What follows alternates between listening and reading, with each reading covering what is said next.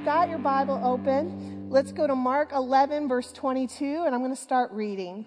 It says, Jesus replied, "Have faith in God constantly. I assure you and most solemnly say to you, whoever says to this mountain, be lifted up and thrown into the sea, and does not doubt in his heart in God's unlimited power, but believes what he says is going to take place, it will be done for him in accordance with God's will. And for this reason, I am telling you, whatever things you ask for in prayer, in accordance with the God's will, believe with confident trust that you have received them, and they will be given to you." Amen. So if you're taking notes, my sermon tonight is called The Power of Prayer, and I'm going to ask the Lord for his help. Lord Jesus, Father, I thank you so much for your word. God, I thank you that it is powerful. I thank you that it is anointed. I thank you, Father, that it goes even to the bone of who we are. And Father, that it does not return void. God, I thank you that every word that I share will be Holy Spirit fueled, and it will find its mark in the listener. Lord, do what only you can do. Speak to your people. The voice of the Lord is many waters. Lord, you know what every person who came in this door needs to hear. And so impart your grace, your wisdom, your love to them in the name of Jesus. Amen. The power of prayer. Well, we kicked off our 21-day prayer and fast intensive on Monday. And if you haven't jumped on board with us, it's not too late. Go ahead. You can start tonight, you can start tomorrow, and finish up a couple days after we do. But I really want to encourage you to take the next 21 days. The first few days of the new year will set the pace and the foundation for the next 365. In 2017. So I want to encourage you, join with us, link arms with us. There's a lot more information on the website. And I was talking to my kids and my family about the prayer and fast intensive, and there's some things we're doing as a family that aren't necessarily related to food, but I'm just trying to teach my kids, what is fasting, what is prayer, how does that work?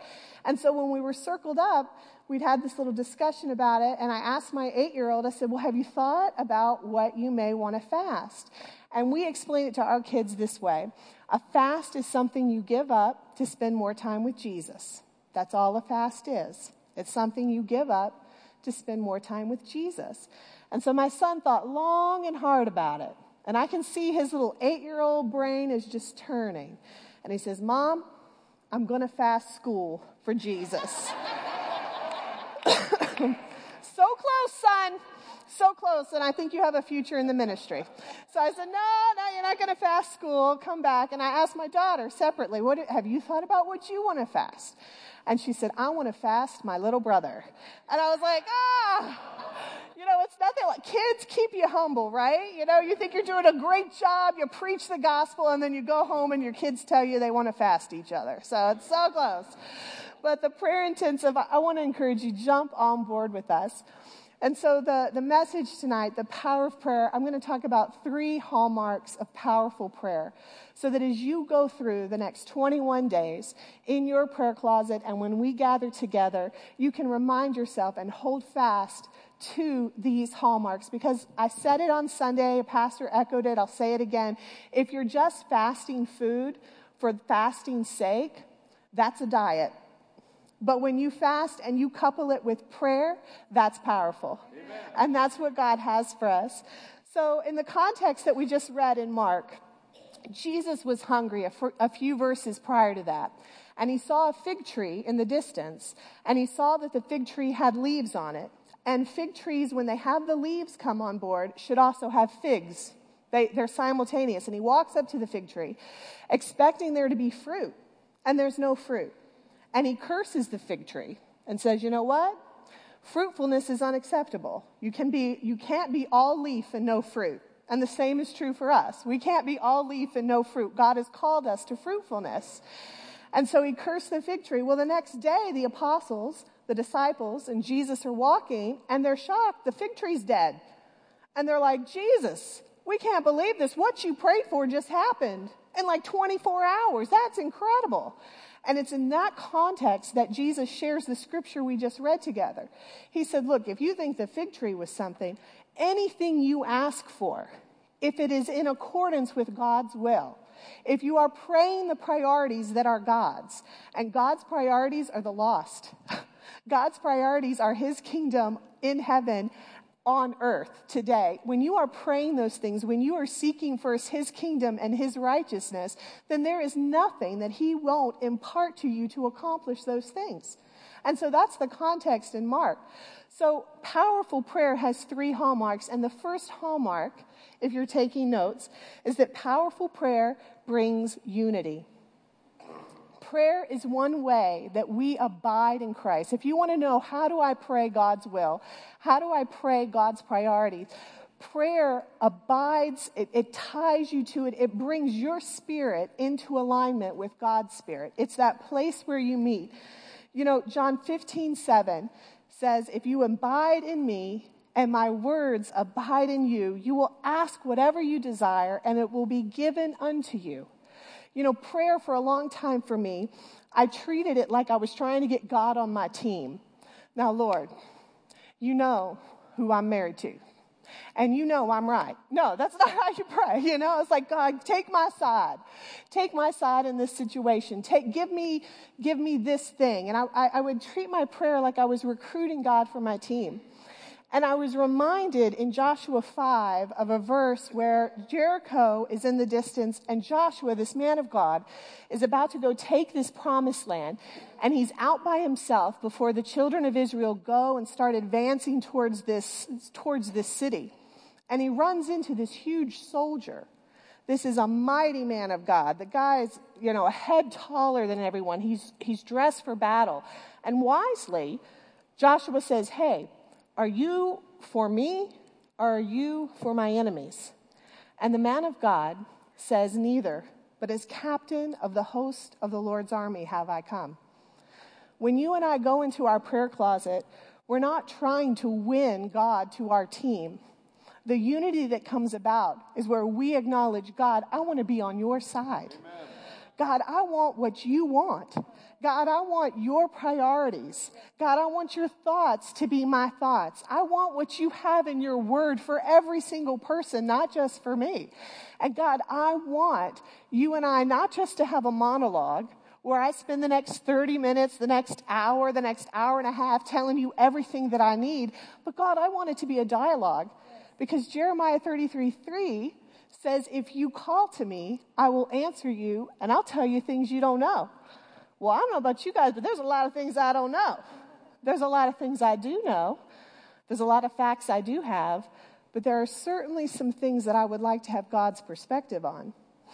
There are certainly some things where not everything's been revealed to me. And Father, I need you to give me your thoughts because I want to pray in agreement with your spirit. I want to pray in agreement with what you've ordained and the will you have for me. So another way that prayer brings unity is when you pray his word. You can't get past praying the word of God. I was reading in our app. We have a reading program where you can read the whole Bible in 12 months. And I was reading, and one of the verses in Exodus popped up. And it just spoke to my spirit, and it was Exodus 33. And it was where Moses was talking to God. And he said, God, it is your presence alone that separates us from all the other people on the planet. God, if your presence is not with us, we are nothing. And it spoke to me, and as I was reading and I started to pray that into my life, I was reading the word. I said, God, your presence alone separates me from everybody else on the planet. If you don't go up with me, I have nothing. Not my position, not my possessions. It is your presence.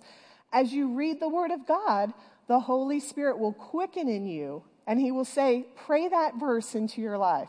It can be something out of the Old Testament, something out of the New Testament, something that you never even really noticed. And the many times that you've leafed through the pages of your Bible for the season that you're in, for that moment, the prayer, the unity that you have is that you are praying the very words of God back into your life. You know, Beth Moore is a prolific author, an amazing speaker. I have never read anything of Beth Moore's that I didn't love. The woman is just an anointed scholar and teacher.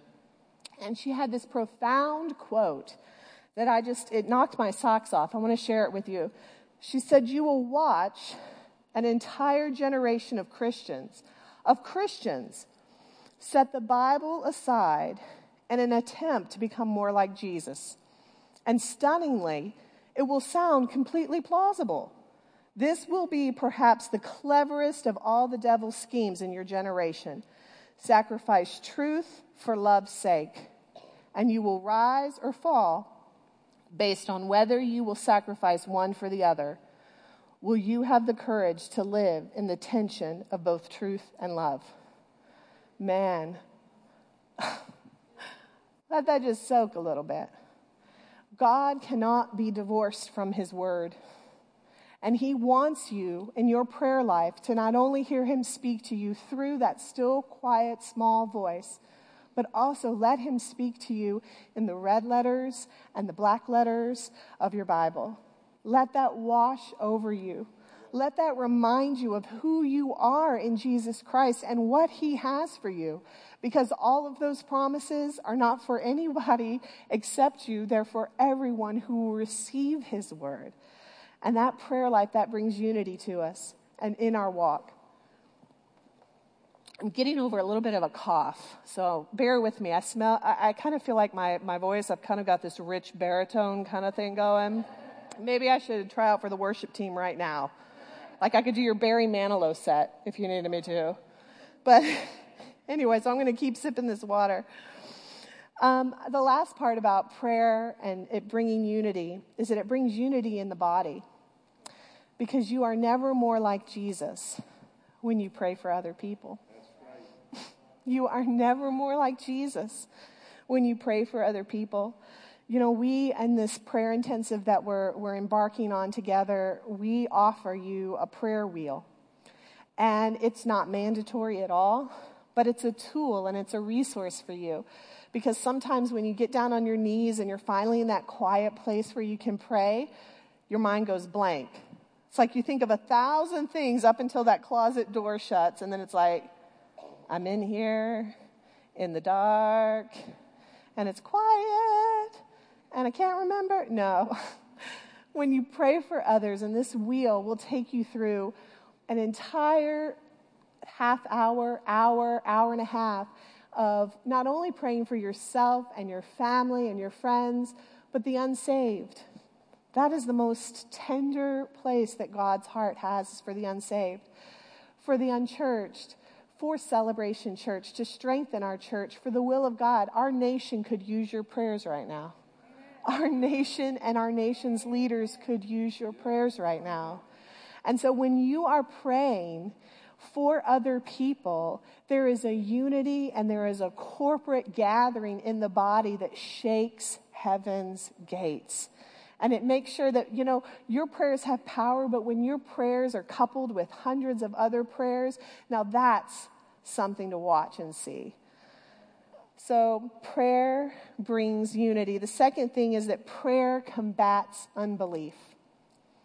Prayer combats unbelief. Hebrews 11:6 says that without faith, it is impossible to please God, because anyone who comes to him must believe that he exists and that he rewards those who earnestly seek him. So prayer combats unbelief. There's a story in Numbers 13. So when you go home, read it. It's a good read. Joshua 5 was the first one. Numbers 13 is the one I'm sharing right now. But the children of Israel have escaped Egypt. They've escaped slavery, and they're on the very edge of the promised land. And God tells Moses, send 12 spies to go search the land. It's a good land, but I want you to see how good it really is. And so Moses selects the brightest and the strongest of each of the tribes of Israel, and he sends them on this spy mission to scope out the land. Well, they get in there and they see that the land is good.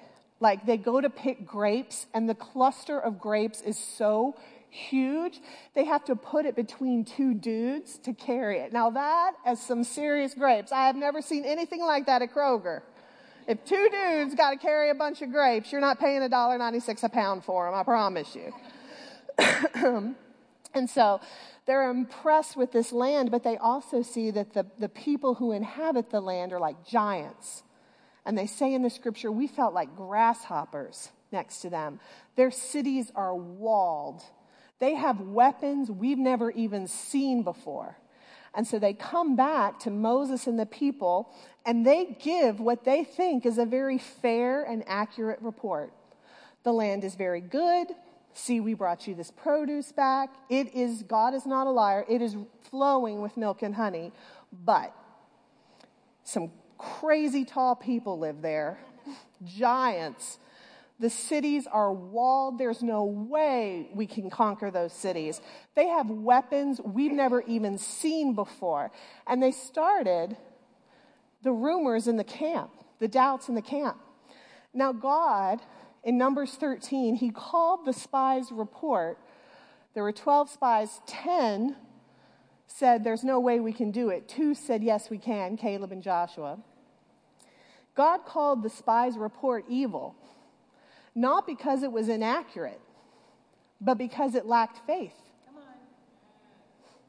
They had a very accurate accounting of the facts, of everything they could taste, see, smell, and touch. But it was completely devoid of who God was or any confidence they had in his ability to give it to them. You and I are going to walk into situations that God has claimed for us to have in 2017. And prayer combats unbelief because prayer doesn't say, put the blinders on, ignore the facts, la, la, la, la, la, la, la, la. Have you ever talked to anybody like that? You're like, come on, honey. You got a credit score of 250. You're not getting this mortgage. La, la, la. No. There are some facts to be told here, sweetheart. No, that's not what I'm saying. I'm not saying put the blinders on. God, in his wisdom, does not ask you to sacrifice your reason, but he gave you Jesus so that your reason could be reconciled with faith and his ability to do things for you. Man, what is in the air? I'm preaching good. Thank you, Jesus. Maybe it's just cough medicine. I'm going to take it every time I preach. I don't know. Excuse me. So their report had no faith, and God called it evil. You know, you and I have to make sure that our prayer life combats unbelief, because you and I are going to come out of the prayer closet excited about what God can do. We're not ignoring the realities of the situation that we're walking through. We still see fire for what fire is. But at the same time, our perspective is elevated because we're coming out of a prayer closet having heard the thoughts of God, and we are renewed and reminded that his arm is not short. That was the problem for the Israelites, and it cost them their inheritance. You know, faithlessness robs God of his integrity, it robs God of his mercy, and it robs us of our abundance. You know, I know personally, I haven't prayed enough when I start to feel a little bit overwhelmed. When I'm just sitting at my desk, doing my daily thing, when I'm at home parenting 2 kids who want to fast each other, when I'm trying to be a blessing to my neighbor, and the little things, it's like the littlest straws that break the camel's back, right? When I'm in that moment of feeling that straw have an outsized burden on my back, I know I haven't prayed enough. Because prayer has this ability to renew my perspective and combat my unbelief. And it's an encouragement to me. Oh, I got to hit my knees. I got to hit my knees. I got to hit my knees. I know what the burden that I feel is not from Jesus, because he has promised me that my yoke is easy and my burden is light. If you are chafing, it is not Jesus. If you are struggling under a weight, it is not Jesus. Hit your knees and get in unity with prayer, and it will combat unbelief. And the last thing, and my closing point with prayer means that the extent to which God can use you is unlimited. Prayer brings unity, it combats unbelief, and prayer means the extent to which God can use you is unlimited. You know, when society is at its lowest ebb, when everything seems hopeless, God finds a man or a woman of prayer. When you look through Scripture, when you look through 2,000 years of church history, many times the only thing that recommended that person to God was their faithfulness, was their hunger, was their prayer life, that God's like, I can use this man or this woman in partnership with me to do big things because they are a man or a woman of prayer. You know, 1 Corinthians 1:27 says, God chose the foolish things of the world to shame the wise. God chose the weak things of the world to shame the strong. Do you really believe that? If you do, then every single person on the planet can be used of God. Every single person. It doesn't matter your hang-ups. It doesn't matter your past. It doesn't matter your shortcomings. It doesn't matter how strong you are or how weak you are, how wise you are, or sometimes I feel a little bit foolish. God uses the foolish and the weak to confound the wise and the strong. That's right. And prayer makes the difference. He doesn't need you to have a lot. He just needs you to be available. He just needs you to be available, and prayer makes you available.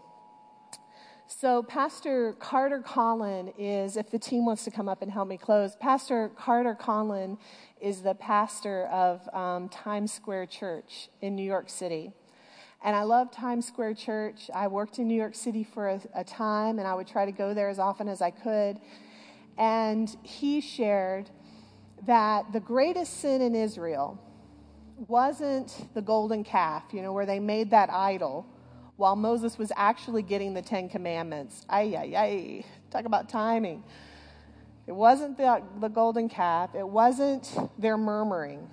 As serious as those things were, the greatest sin in Israel was their unbelief.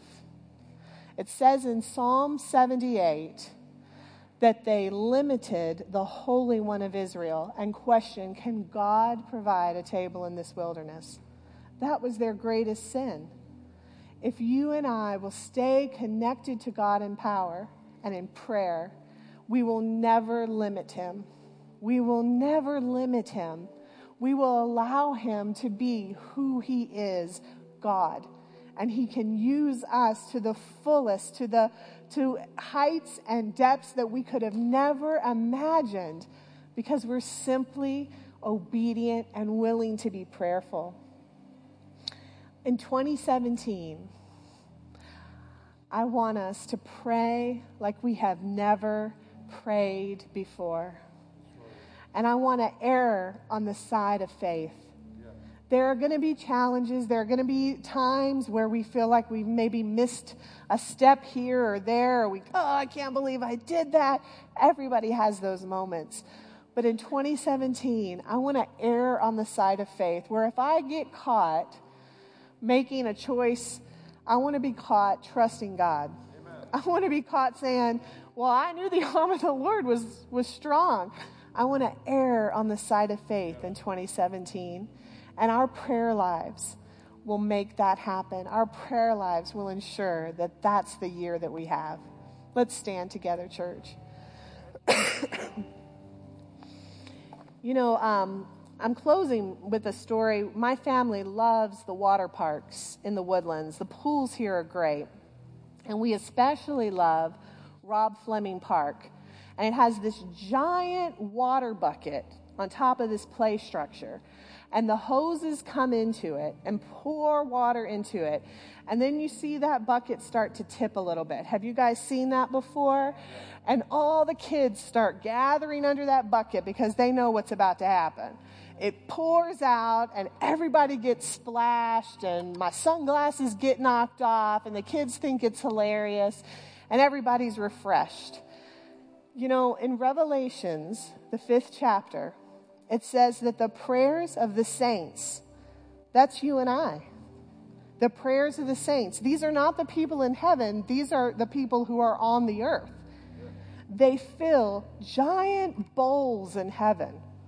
Their prayers, their whispers, their shouts, their tears, every part, every unction that they've ever had fills this bowl of incense in heaven.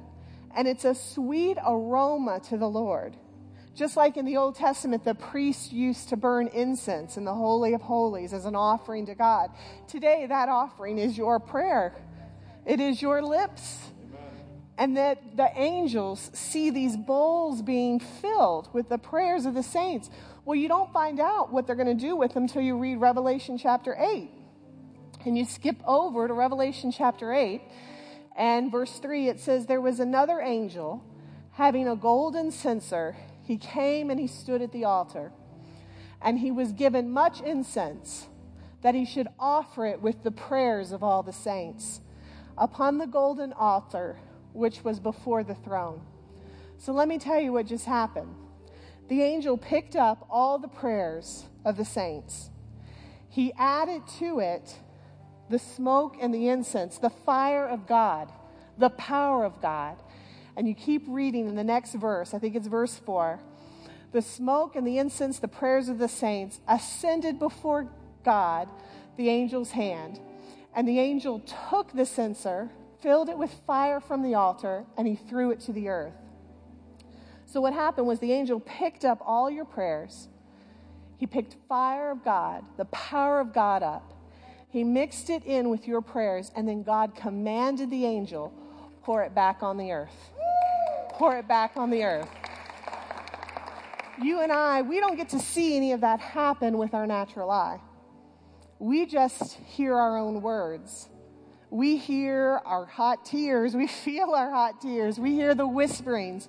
But every time that bowl and that bucket is getting a little bit taller and a little bit fuller and a little bit fuller, and then God gives the command and he puts his power with your prayers and he tells the angel, pour it back over on that situation. Pour it back over on that person. Pull it back over on that thing she's believing me for. And it says the earth shook with earthquakes and lightning and thunder because God is moving in powerful ways in situations that you have whispered prayers to him about.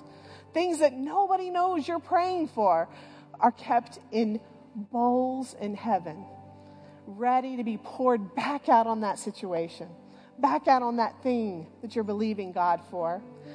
So tonight, the bucket in heaven probably is not an orange Home Depot bucket, but it probably says, let's do this. I think it probably does, maybe in several different languages. But my challenge to you is simply this. The altar call isn't really an altar call. It's a call to fill the bucket.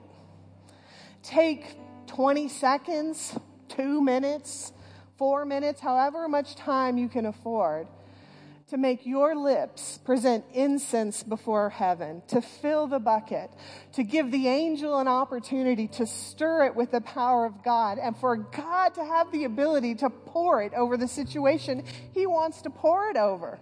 You're praying for things you don't even know you're praying for because your spirit is bearing witness with God. You don't even have faith in your flesh to believe God for the things your spirit is praying for. Hallelujah. So you are going to see God move in things you're like, I didn't see that coming. Well, that's because you didn't even know you were praying for it. But it's been in the bucket and it's been waiting on this season and this time. So the altar call tonight is really not an altar call as much as it is an invitation.